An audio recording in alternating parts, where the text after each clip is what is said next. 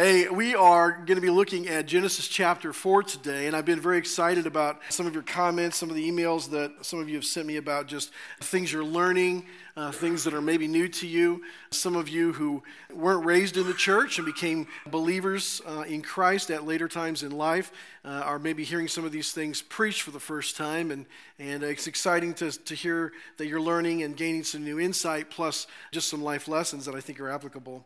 We started out by saying that the previous week, the creation, God had created everything and it was so good, right? Perfection, paradise, what could possibly go wrong? And then we saw that it went terribly wrong last week when Adam and Eve committed sin by disobeying God. They were thrown out of the garden and they had other consequences in their lives, some that we'll see play out this week. Man, that was just a bad week. I mean, when you get to preach one week about the creation and how everything that God made was so good and awesome and it's just so positive, and then the next week it all comes crashing down, that was pretty bad. Perhaps the narrative like this is ready for some movement. You know, usually narratives, they kind of go up and down in their movement of positive and negative. And I thought, well, after last week, man, maybe we're ready for something really good, right? Well, I mean, after the fall of mankind into sin, what could actually be worse? Anything? Well, hang on to your seats, folks. It's about to get really, really worse. Because today, we're going to see first the fall and now this. We are going to see the story of Cain and Abel, just what happens in their lives, why they do what they do. We're going to start with this principle, and that's that Cain and Abel were born in sin. Cain and Abel were born in sin. Look at Genesis chapter 4, verses 1 and 2. It says, "Now Adam knew Eve his wife, and she conceived and bore Cain, saying, I have gotten a man with the help of the Lord." Or how many women have said that over the history? "And again she bore his brother Abel. Now Abel was a keeper of sheep, and Cain a worker of the ground." Now here we see the miracle of life. Cain was born first, and then Abel. Now we don't know for sure if they were twins. Some believe they were, but it doesn't make any difference. Cain was still born first, and that's important because the first gets everything, basically. We see that Eve names him Cain, which means gotten. And she actually says, you know, with his name, gotten, I've got this man, because she got a son with the Lord's help. Remember, after she committed sin and disobeyed God, one of her disciplines was having children in pain. So God fulfilled his promise to her to give her children, but I'm sure it was incredibly painful. Now Cain decides to go into the family business. Okay, he's going to be a farmer just like Dad. You know, Adam was a farmer, and Cain's going to go into the family business. Abel goes into sheep herding. So far, so good, right? Kind of a happy family. You got mom and dad there. You got the two boys kind of doing their thing, earning a living, kind of taking care of themselves. But we have to remember that Cain and Abel are born in sin, not born of sin. Okay, there's nothing sinful about Adam knowing Eve. There's nothing sinful about sexual relationships inside of marriage. But they were born with a sin nature that Adam and Eve did not have. Adam and Eve were created in perfection. They didn't have to sin. They chose to sin. But now Cain and Abel are born in sin. It's almost like there's a sin DNA that exists. Now, if we could take pictures of our birth mother and father, we'd see that we have many characteristics like they have. We have their DNA. I have parts of my face look like my dad, parts look like my mother. I'm built kind of like on my mother's side. My grandfather and I have kind of the same exact build. I mean, there's things that we do. There's mannerisms. All of those kind of things that are part of our DNA, our eye color, our hair color, all those things. Well, Cain and Abel are born with this kind of sin DNA, just like everybody born since then, including you and I. We are born sinners. We can't decide to choose perfectly and rightly on our own because we have sin born into us. But these two are good boys, kind of. They decide to make an offering to the Lord. Now, that is a little bit vague to us, okay? The Bible doesn't tell us why they did this. We don't have any instruction of what to do. We don't know how they did this. Did they burn them? Did they give them to Adam and say, here, Dad, this is for God? Did they toss them in the river? We have no idea how they gave an offering. That's not the issue. That's not the point. Remember, this is not a factual history book. It's factual, but it's not a history book to tell us all facts. It's a spiritual book. It's a narrative to give us the important information to learn the lessons of life. There's a very important distinction, though, that we're going to see in Cain and Abel's offering. Because we see that Abel's offering is accepted and Cain's is rejected. Look at Genesis chapter 4, verses 3 through 5. Here's what God's word says. It says, in the course of time, Cain brought to the Lord an offering of the fruit of the ground. And Abel also brought of the firstborn of his flock and of their fat portions. And the Lord had regard for Abel and his offering, but for Cain and his offering, he had no regard. So Cain was very angry, and his face fell. Wow, this story gets good quick. On the surface, it looks like they both bring an offering to God, and for some reason, God kind of plays this dirty, mean trick of playing favorites, and he likes Abel's, and he doesn't like Cain's, and so he says, Abel, good job, and Cain, that's kind of what it looks like on the surface, but that's not what it really says in the text. We have to be careful. I'm going to leave that text up there so you can see the things we're talking about. When it talks about Cain's offering, it says it's the fruit of the ground. There are no descriptors. There are no specifics. These could have been the leftovers that were laying on the ground. We have virtually no idea about the quality of this offering, except that it came from his work. But Abel is a totally different story. It says, first he gave the firstborn of the flock. The firstborn of it. Why is that so important? It's critical, by the way. Why is that so important? Because when you give the firstborn, you're doing that in faith, trusting that there's going to be another one.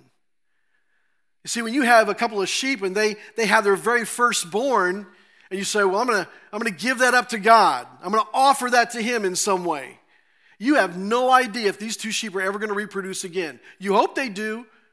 You trust they will because you're worshiping God. But he's giving his very best and the very first right out of the gate.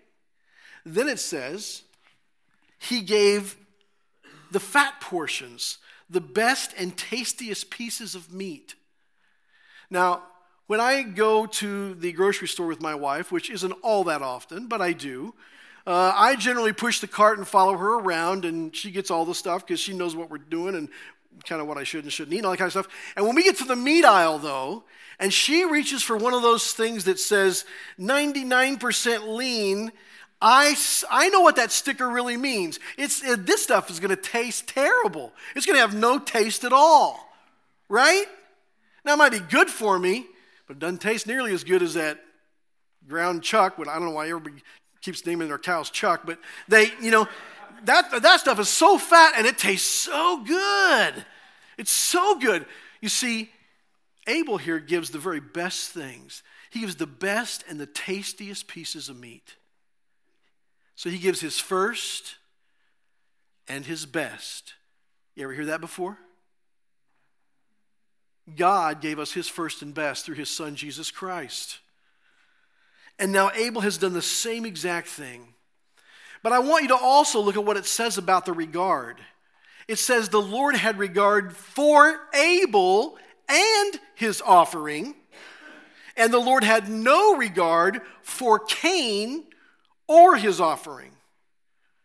See, it wasn't just the value of the offering. God wasn't just saying, hey, Abel, that's a really good offering. Good job, man. Hey, Cain, that's not very good. You can do better. That's not what it's about. But you see, our offerings are always a reflection of our heart. God already had regard for Abel before he brought the offering because he was a good and uprighteous man. He already had disregard for Cain before he saw his, leftover offering because Cain was already not a good man. God already had disregard for him as a human because he wasn't following God. It wasn't just the value of the offering, it was the heart of the worshiper. Now, folks, Cain was religious. He came and brought an offering. He's a guy that would come to church, but he had neither the character nor the worship that would please God, and he probably did give him his leftovers, not only in his offering, but in his life. Abel was righteous. He had godly character and sincere worship that pleased God. Folks, God is not fooled by the religious. He just isn't. He is not impressed with the fakers. Now, listen. I have gone to church almost my entire life. And I have seen people who act one way at church on Sunday mornings, and there's somebody you wouldn't recognize the rest of the week. If you think you're fooling God, you better forget that. God is not fooled. Cain would be the kind of guy that would put on his Facebook under religious beliefs, he would say, spiritual, but not religious. Which means, I believe there's a God, but I'm not going to give him my attention, which is really what that's code for. So Cain gets very angry. And when it says his face fell, that means you could see it on his face. Now, you all know what that means. You know exactly what I'm talking about, don't you? Because you've seen it from your parents. And you've probably shown it to your kids. Right? There's an angry face that everybody knows what it looks like. And that's what's on Cain's face at church because his offering wasn't accepted by God. Now, Hebrews 11 confirms all this. Look what it says in Hebrews 11:4. It says, by faith, Abel offered to God a more acceptable sacrifice than Cain, through which he was commended as righteous, God commending him by accepting his gifts. And through his faith, though he died, he still speaks. That means that through his faith, Abel still speaks from the grave to us. We still have his story today. His faith still speaks. So now the two leave their worship, and Cain is frankly just ticked off. He is angry. He is mad. In fact, this anger is about to eat his spiritual lunch if he doesn't control it. Now, folks, this is something that is becoming a significant problem in our culture. I mean, it's always been a problem since this day. But men getting angry with their wives and their children, saying and doing things that they later should regret if they don't. And men, and by the way, it's not just men. Women get angry too. I've seen those YouTube videos, okay? But God's saying, listen, in fact, this anger is about to really get you, man, if you don't control it. We're going to see here that sin is crouching at Cain's door. Look in verses 3 through 7. This is God speaking. He says, why are you angry? Why is your face fallen? If you do well, will you not be accepted? And if you do not do well, sin is crouching at the door. Its desire is contrary to you, but you must rule over it. Now here, I want you to see, even after all of this, God reassures Cain that all he has to do is get his heart and his worship right, and he will be accepted. The door is still open. God is still with Cain's disobedience to God, with Cain's heart not towards God, with his leftover offering. God is still saying, Cain, there is still time for you. Just get this right, man. Just fix it. But if you don't get your heart right, and you don't get your worship right, sin is crouching at your door like this. Now, what is a tiger doing when it's crouching? Two things. It's trying to make itself smaller and hide, and it's getting ready to have lunch. It's getting ready to pounce on somebody. It's getting ready to make somebody their prey. God is saying, Cain, if you'll get right, all will be well. But if you don't fix this, you will do terrible things that you will live to regret. Now, I've talked with people in prison, and I have heard their stories. And every one of them would like to go back to a time before they made the terrible mistake that got them there. And they would like to be able to make things right. But folks, that's too late. It's too late for them to make that right. We have to understand we can't put off getting our lives right with God. We can't put off getting our behaviors right with God because that tiger is crouching, that sin is crouching, ready to devour us. Even now, though, after Cain's unrighteous heart, his fake worship, his horrible anger, God is giving him grace to turn things around. That's how God is. Before it's too late, get your heart right, Cain. Before it's too late, have an honest heart of worship. Before it's too late, give an offering of your first and your best. Before it's too late, get your anger under control. But he doesn't. And now, it's too late. Cain murders his brother Abel and receives judgment as a result.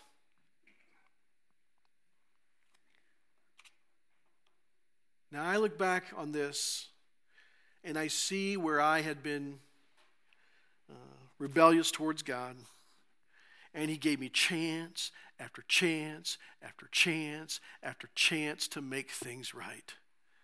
But there is an end to those chances, folks. There isn't an end to those opportunities to make right. And Cain crosses the line and does something that he will never take back. Look at verses 8 through 16. Cain spoke to Abel his brother. And when they were in the field, Cain rose up against his brother Abel and killed him. Then the Lord said to Cain, "Where is Abel, your brother?" He said, "I do not know. Am I my brother's keeper?" And the Lord said, "What have you done? The voice of your brother's blood is crying to me from the ground. And now you are cursed from the ground, which has opened its mouth to receive your brother's blood from your hand. When you work the ground, it shall no longer yield to you its strength. You shall be a fugitive and a wanderer on the earth." Cain said to the Lord, "My punishment is greater than I can bear. Behold, you have driven me today away from the ground, and from your face I shall be hidden. I shall be a fugitive and a wanderer on the earth, and whoever finds me will kill me." Then the Lord said to him, "Not so. If anyone kills Cain, vengeance shall be taken on him sevenfold." And the Lord put a mark on Cain, lest any who found him should attack him. Then Cain went away from the presence of the Lord and settled in the land of Nod, east of Eden. So Cain says to his brother something like, "Hey, buddy, let's go for a walk. Let's go for a walk out in the woods." And then he murders him in cold blood. He commits some act of violence that spills his blood out on the ground, folks. He doesn't just hit him in the head with a rock and give him a concussion and he dies. This is a gruesome murder scene. Do you see how sin escalates? Adam and Eve disobeyed God, but they just ate some fruit. Now that's still a terrible thing because they disobeyed God to do it, but they just ate some fruit. And now just one generation later, Cain now is so angry and jealous of his brother that he murders him in cold blood in a violent act. Now God comes and just like he did with Adam and Eve, he asks a question. "Cain, where's your brother Abel?" Now, God knows what's already happened to Abel. He's not looking for information, just like with Adam and Eve. He's giving him a chance to confess and repent. Cain's best strategy right there would have said, God, you don't see him because I've killed him. Have mercy on me, a sinner. That would have been his best strategy. But he doesn't take the best strategy. He doesn't take his chance to confess and repent and maybe make things right with God. He gets a smart mouth. Says, I don't know. Am I my brother's keeper? You ever hear this with your kids? Hey, Joe, where's Sammy? I don't know. It's not my day to watch him. Right? And you, yeah. He gets smart mouth with God. He basically, kind of insults God. Sorry, God, not my day to watch him. Not my problem. I'm not his keeper. God already knows what's happened. God responds with, what have you done? This is not an inquiry. He's expressing his frustration with Cain. For now in God's holiness, he has no choice but to discipline and judge Cain. So he pronounces his judgment on him. Cain, it's going to be harder to farm the rest of your life. You're going to work like a dog and the ground's not going to help you at all. I'm going to make it so hard that you can barely eat. He's going to be a fugitive and a wanderer. He's not going to have a place to call home the rest of his life. He's going to be set a farther distance from God. And Cain responds, well, God, that's too harsh. You're too mean. Somebody will kill me. So God puts a mark on him to spare his life. We don't know what this mark is. We don't know what it looked like. But it's something that everybody could see and understand when they saw him. But he is cut off from God. And he settles in the land of Nod. Now at this point, when we hear this tragic story, we would hope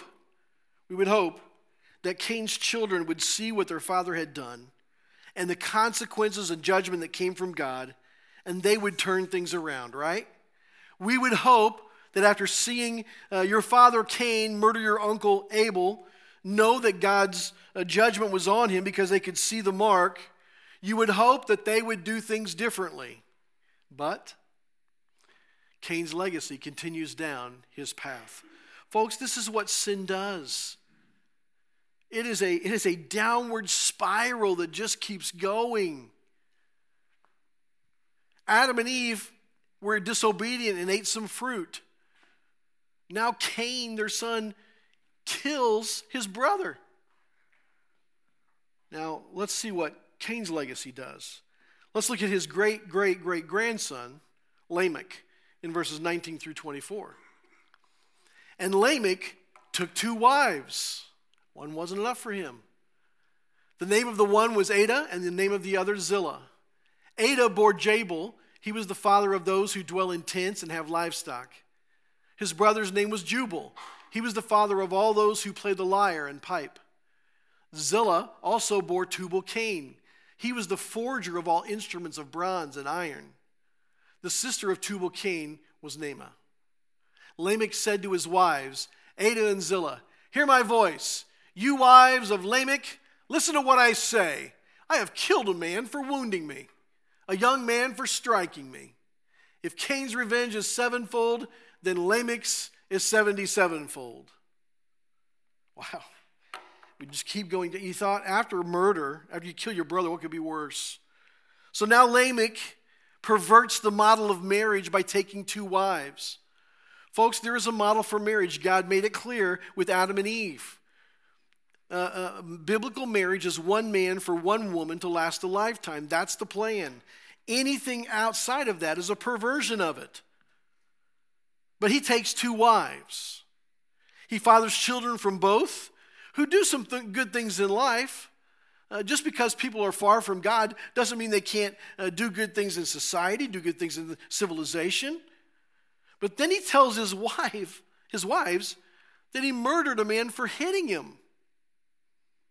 Almost as if he's proud and bragging about it. Almost spitting in the face of God. His great-great-great-grandfather, and he knows all about it, we see it clearly here. His great-great-great-grandfather was pushed farther away from God and had to be a wanderer his whole life because he killed someone. And now Lamech is acting like it's no big deal. Yeah, I was at the store and this guy cut in front of me and I kind of said, hey, buddy, out of line, and gave him a little push, and he turned around and hit me. So I killed him. I mean, it's really just like it's no big deal. He brags about it. Somebody hit me, so I killed him. Cain's legacy continues in a downward spiral into sin, rebellion, violence, arrogance, self-sufficiency, and murder. Folks, we need to be careful about the legacy we leave behind. Generations of our offspring will be affected by the choices we make. Listen, every one of us, our default setting is to do everything like our parents did. That's the default setting. Now, we can choose to be different. We can intentionally decide to parent differently than our parents. But if we don't intentionally choose to do that, guess what? We hear ourselves saying the same things to our kids. We see ourselves acting in the same way to our kids, whether it's good or bad. The default setting is to do what our parents said. And so when people don't intentionally choose to be different, they're going to do what we do. And that's why the Bible says in many places, the sins of a father will fall on his children, his children's children, and his children's children's children. That means the things that you do, your children will be most likely to do, and their kids, and their kids.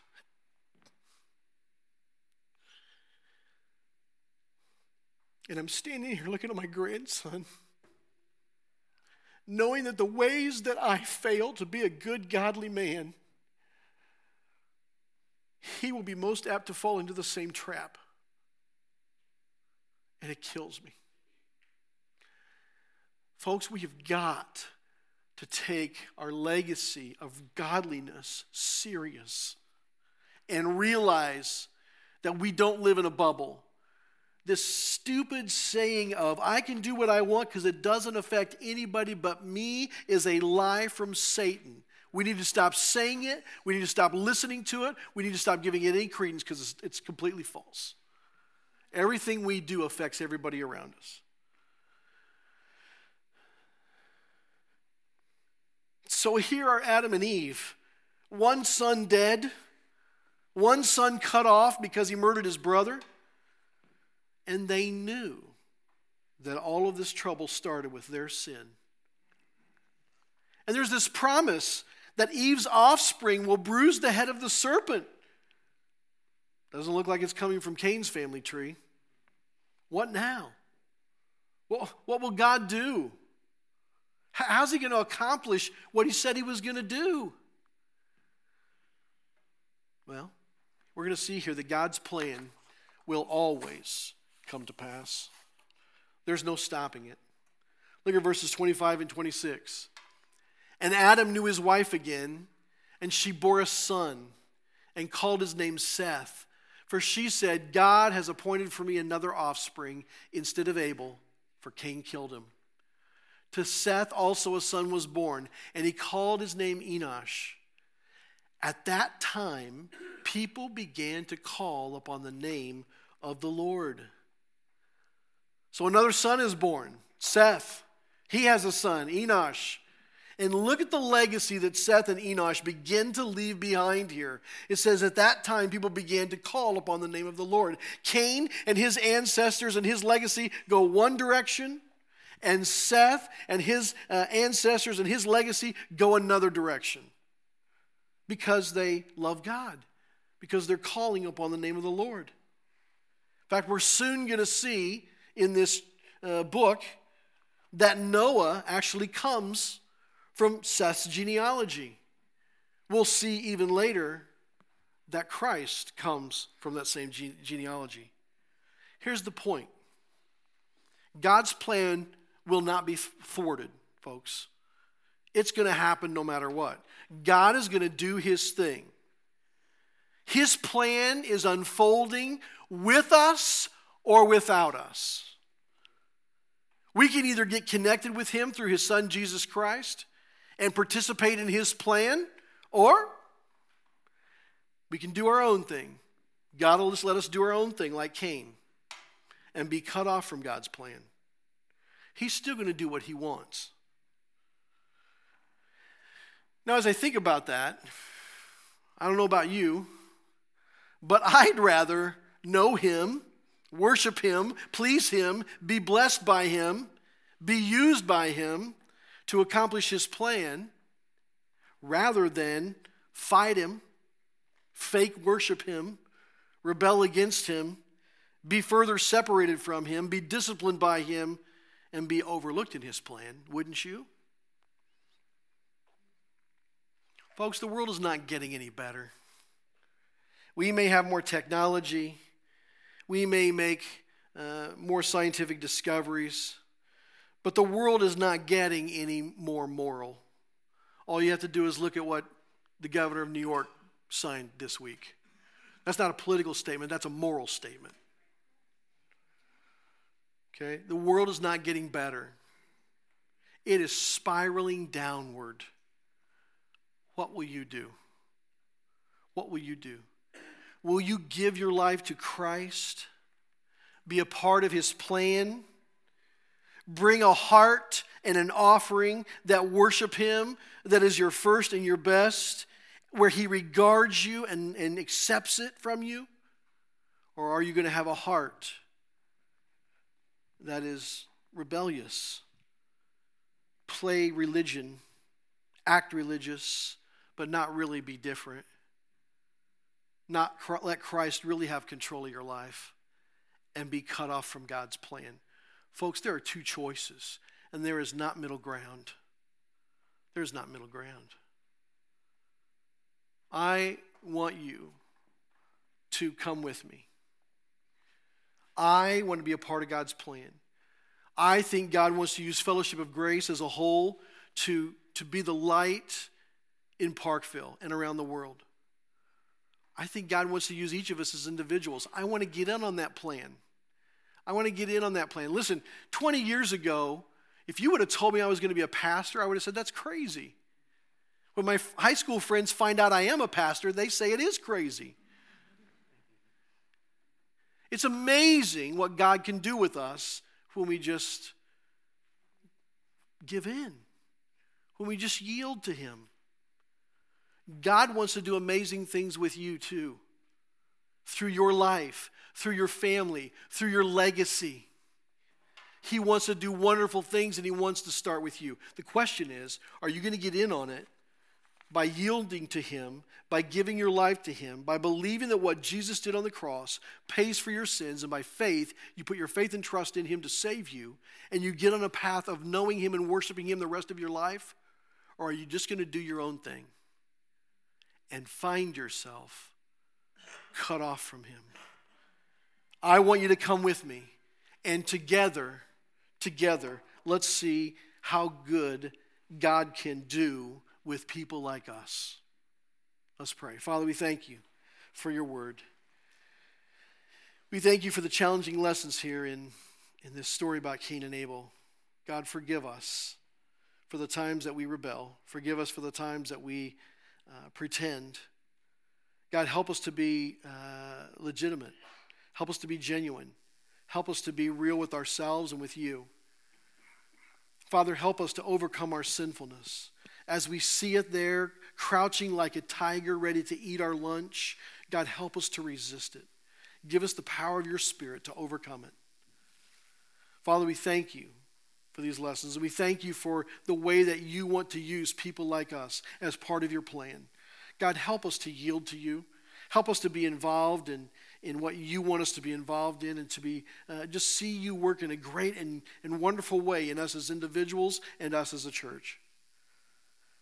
Father, for those that are here and still rebelling, still saying, I want to do my own thing instead of your thing, God, I pray that you would just pound at the door of their heart, that you would pound so clearly they could not refuse you.